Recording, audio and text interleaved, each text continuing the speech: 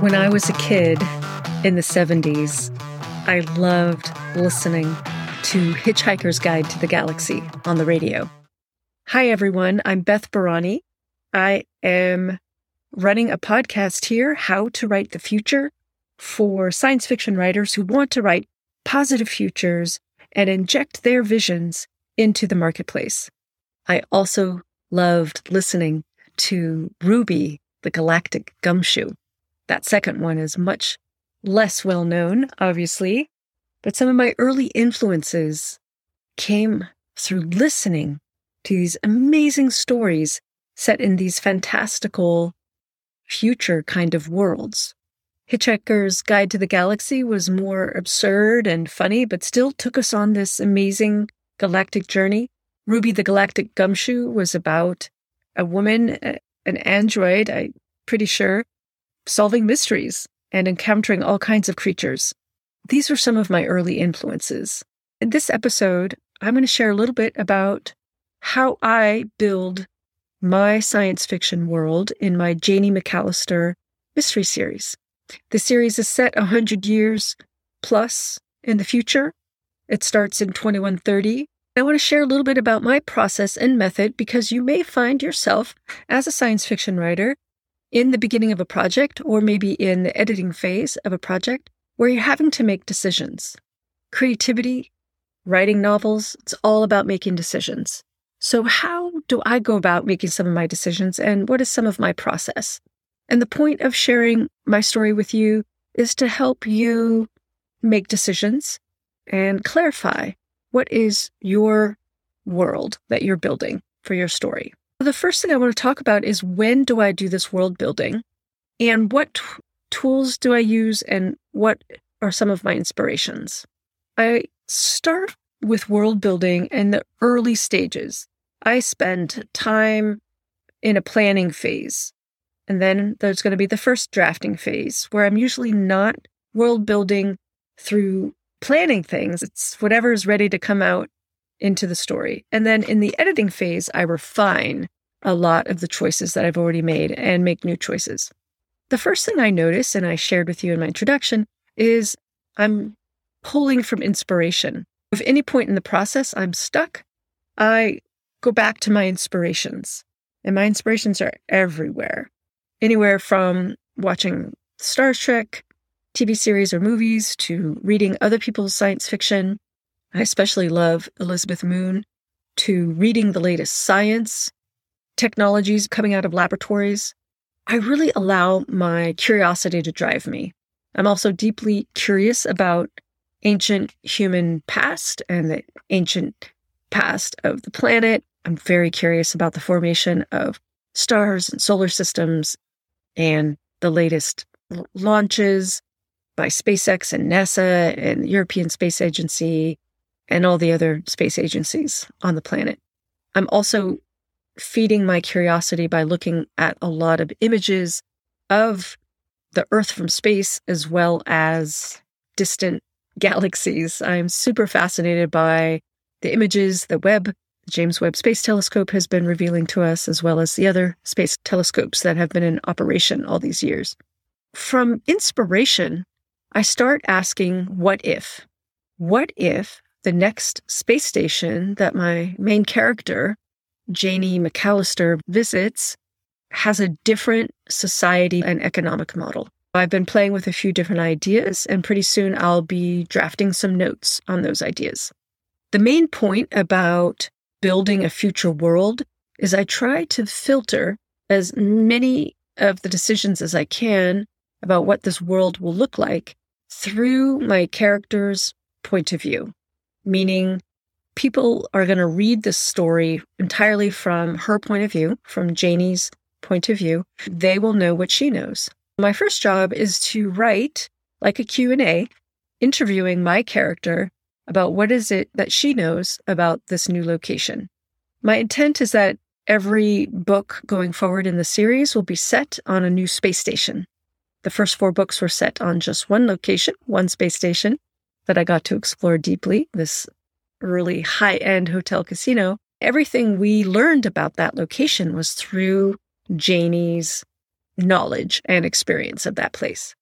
So I want to do the same for the next location, for the next book. I may bring in another character's point of view, in which case I will interview that character about what it is that they know. Now, in my future world, people can have access to all kinds of information very easily, just like today. Of course, my character will have done her homework, and she will know what's publicly available to know about that new location. Some of the things I think about, though, before I get deeply into my character's perspective, is I think about the limitations of the world.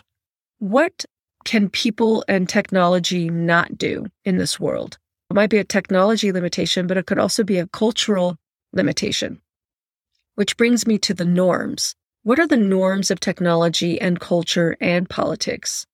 What things are available? What kind of food is available? What kind of food isn't available? One of the things I have made is that coffee is very expensive in my world, because my future world, I made the decision to have it be after sea levels have risen quite a lot. A lot of the coffee growing regions have been impacted. So there's fewer coffee growing regions, and it is very expensive to grow the coffee beans that makes coffee. People drink a lot of coffee derivatives, and very good coffee is very expensive. I allow my curiosity to drive me forward, but I'm also looking at today's environment, today's trends, and I'm asking the question, what if? What if the sea levels rise? What impact is that going to have? In my story, there are many, many people who've had to move. Locations have adapted and have created many floating cities. There are also many space stations in my story. I haven't ever enumerated exactly how many. I will at some point. It's not that important right now. That brings me to another point, which is what is absolutely important to know for this next book. Since this is book 5 that I'm building right now, I already know a lot about my world, but I don't know everything. But I have made some decisions. I know where my main character is traveling to. What is critical for her to be able to go there and do her job? The first thing I do is ask that question. Questions are so important. They allow our mind to start reaching for the answer. Your turn. What are the things you absolutely need to know to be able to write your story? And what are the things that you're curious about? And the other thing that I have developed on my list here of how I world build is I start to daydream about sensory details about this world. What does it smell like? Is there a dominant sound in the location? Is there certain tastes that go along with that location, like only certain kinds of foods are available and not others? Is there a feeling of the air on her skin, my main character's skin, that is different here than it is in other locations? And what does it feel to walk around in the space station? Is the gravity different? In my future world, I made the decision that artificial gravity was a normal thing. I didn't explain it.